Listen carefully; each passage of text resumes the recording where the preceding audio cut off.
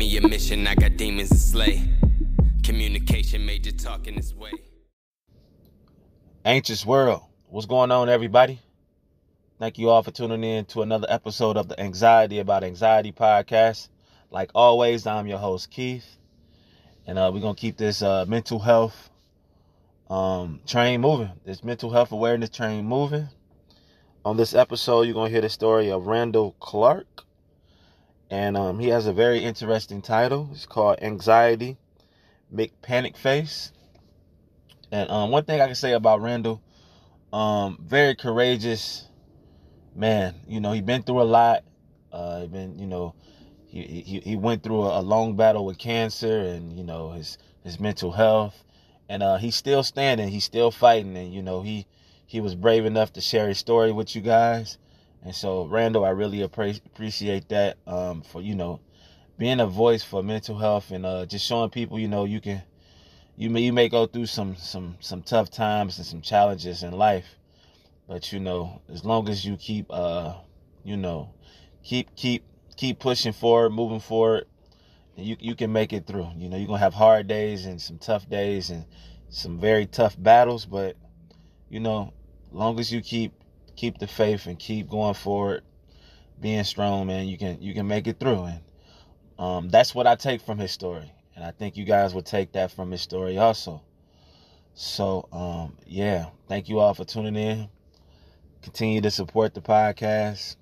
You know, follow me on Facebook and Instagram at Anxiety About Anxiety.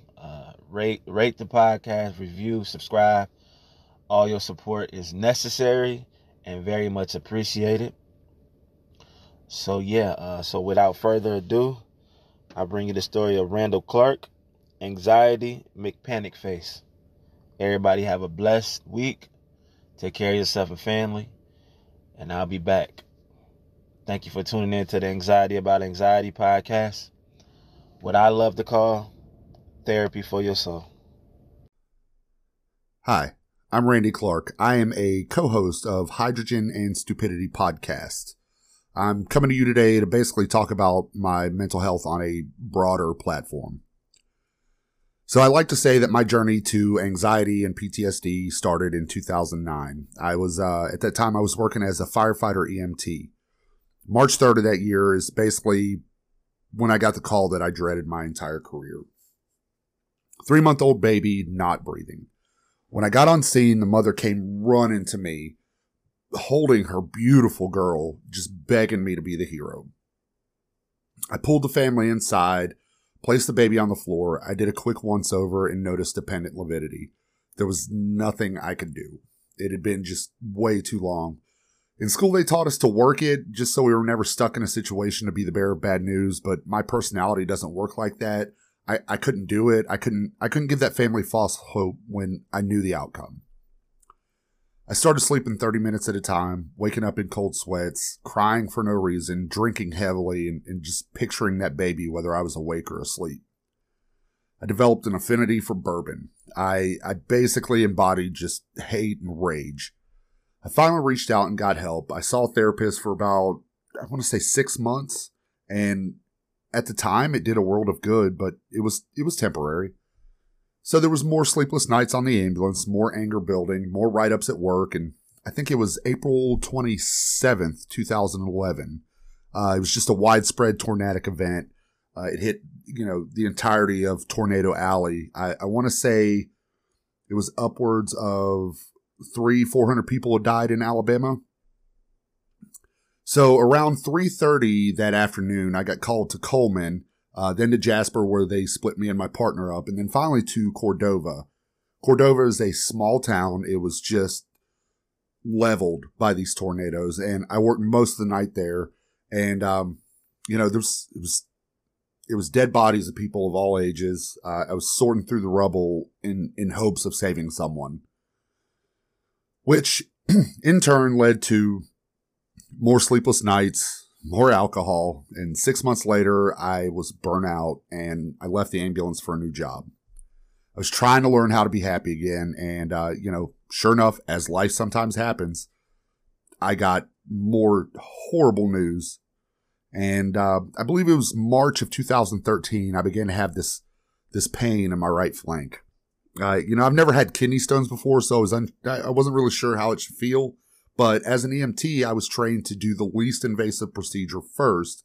So thinking that it might have something to do with my kidney, I took Azo Standard. If you've never taken it, it turns your urine dark orange. So after a week of taking that, I had zero relief, but it did add fun to bathroom time because I stained some urinals. It was basically time to get it checked out. You know what? I'm lying to you guys. I was forced to have it checked out because I'm a stubborn asshole.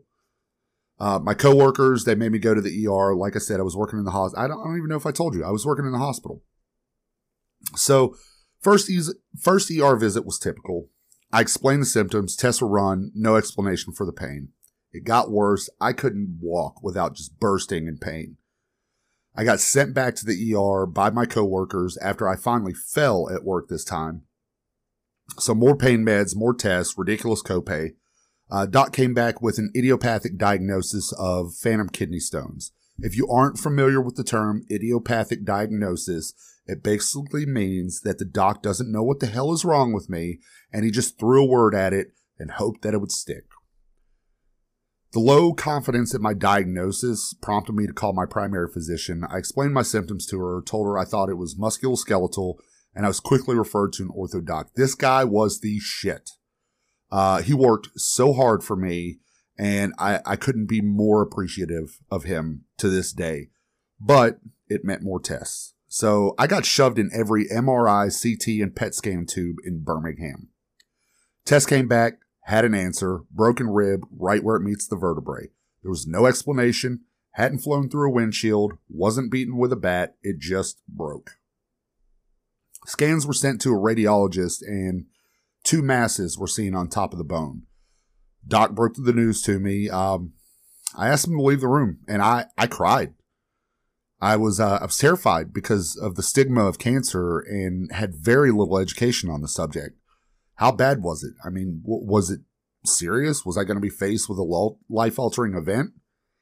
I'd seen people close to me survive terrible cancers, but in my head, my anxiety-riddled head, I knew I'd done things in my past that would cause karma to catch up with me. I was immediately referred to a cardiothoracic surgeon, and after doing some research and my mom asking around, we found out it was one of the world's best surgeons in his field. This guy knew it. My first appointment was spent listening to him talk about himself, how many surgeries he had done, how many papers he had published, on, till finally he gave me my diagnosis. Langerhans cell histiocytosis, or as we like to call it, longhorn hippopotamus. If you were to walk to me in the street today and say, Randy, can you tell me about Langerhans cell histiocytosis? I could not. I shut down. I stopped listening. Thankfully, I had a new woman in my life that took notes, paid attention, asked the questions. All I could see was just the bad, terrible things that were going to happen to me. So, turns out it had already spread to my thymus, which was what was to be removed. So that meant chest surgery. It's at this point I'm starting to atone for sins I didn't even commit. Not a fan of somebody rooting around in my chest. They explained the surgery. It was 4 incisions on my right side. They collapsed my lung, and they basically go the long way to remove this mass. Didn't sound good at all. Wasn't a fan, and anxiety sets in. So the day came. We all met at the hospital. My mom, stepfather, dad, my new girlfriend. It was time to get checked in. It was, paperwork, insurance, no food or drink after midnight, blood tests, waiting, nervous, need Dilaudid, need Valium, doctors, assless gowns, socks where the seam is on the tip of the toes. Yes, I changed the tone of my voice because if you know anything about me, that is one of my biggest pet peeves. I can't stand it. Wires, monitors, more doctors, needles, instructions, chest shave. They basically said, look, Mr. Clark, it's time. Count backwards from 100. I woke up in the recovery room. I was crying. I was in pain. I had zero pain medicine. That's when I noticed there's a tube sticking out of my chest. No one told me about that. They said, you need to walk and you need to pee this much before midnight or we're shoving a catheter in your hole. And I basically said, you can go over there with that bullshit.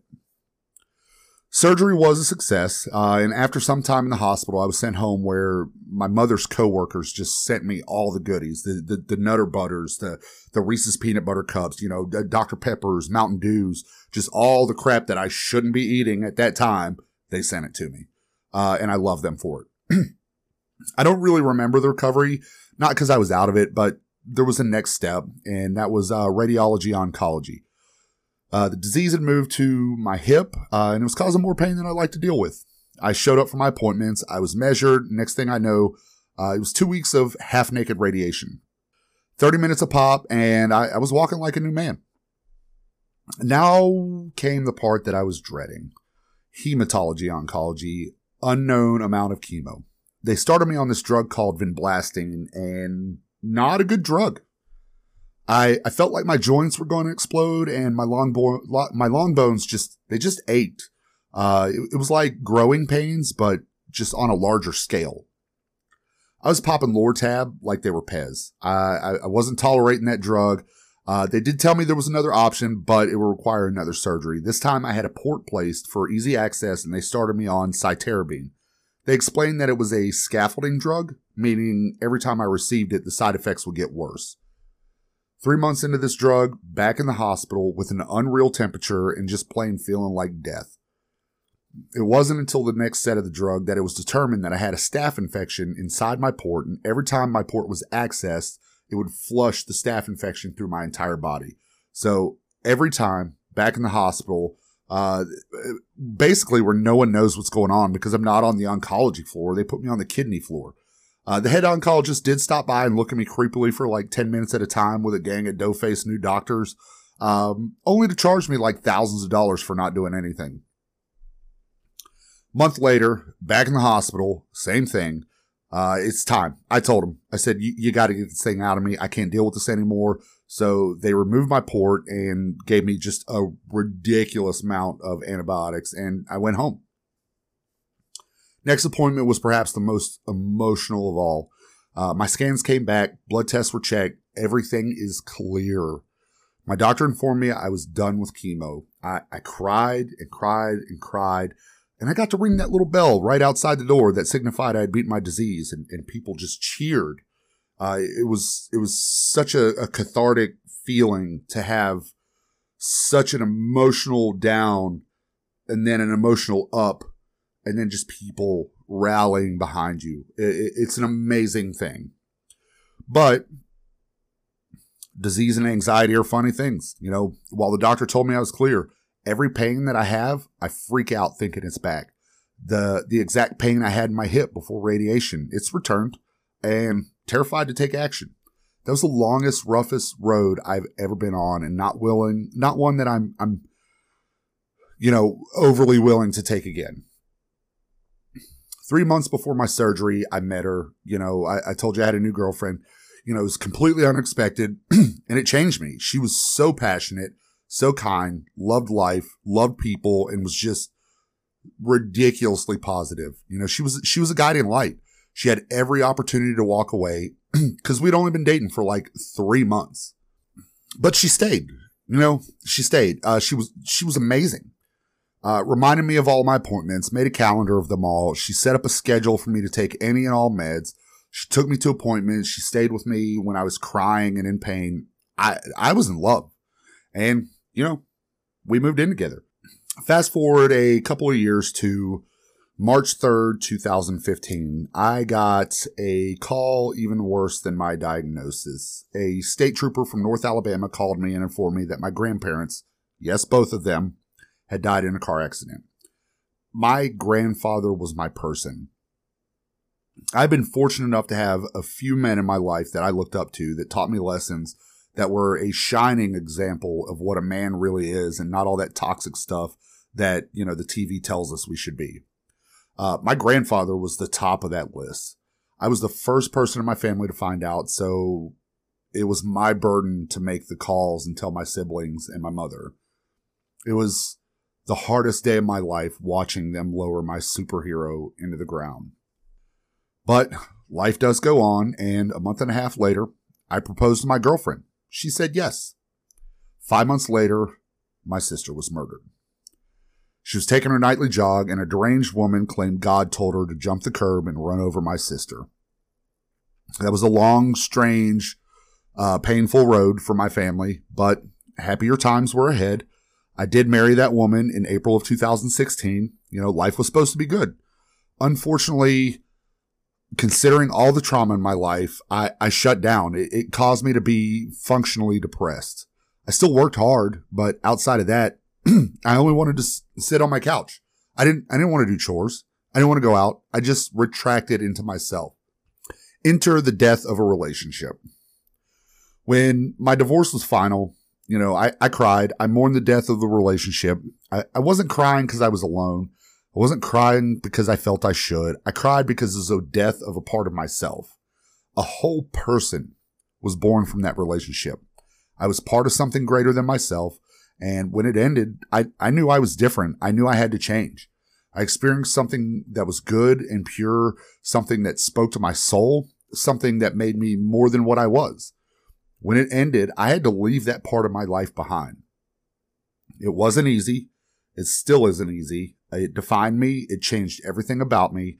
I was no longer her husband, and she was no longer my wife. We were no longer Mr. and Mrs.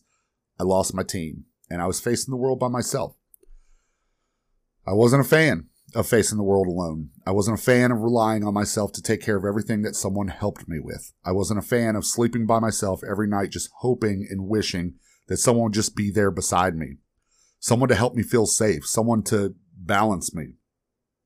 I faced the world knowing that I loved someone, but I was alone. Counting on someone to be there, but finding it was no longer her job, I became very self-destructive. I did date after her. I put my heart into a relationship after her. I absolutely loved and adored the new girl, but I wasn't whole. I wasn't me. She was wonderful. I knew it. She was everything I could have ever wanted. She was good to me. She loved me. She was there for me, and she wanted to be a team. She deserved so much better. She deserved the me before I met my wife. She deserved the same outlook I had on love at the prime of my relationship and marriage with my ex-wife. I wanted to give her that. She deserved that. I couldn't. I couldn't be what she needed. I knew too much about life and had nothing left to wonder. She deserved the me that was bright-eyed and optimistic about love, and sadly, I'm jaded. I don't blame my ex-wife. I'm proud of her for following her heart. To be cheesy and cliche, as the great warrior poet Tupac once said, I still want to see you eat, just not at my table. It doesn't mean I didn't suffer. It doesn't mean that I never felt like my world was crushed. It just simply meant that I needed to work on me. I needed to discover who I was. I'm not there yet, but I'll get there. And, love's a fickle bitch. It can soften your heart, or it can make your heart as hard as, what's one of those fictional indestructible metal? Adamantium. You can pour yourself into one person and give them everything you are, or basically you just avoid anything serious because you're just lost. I'll be the first to admit it that I'm jaded.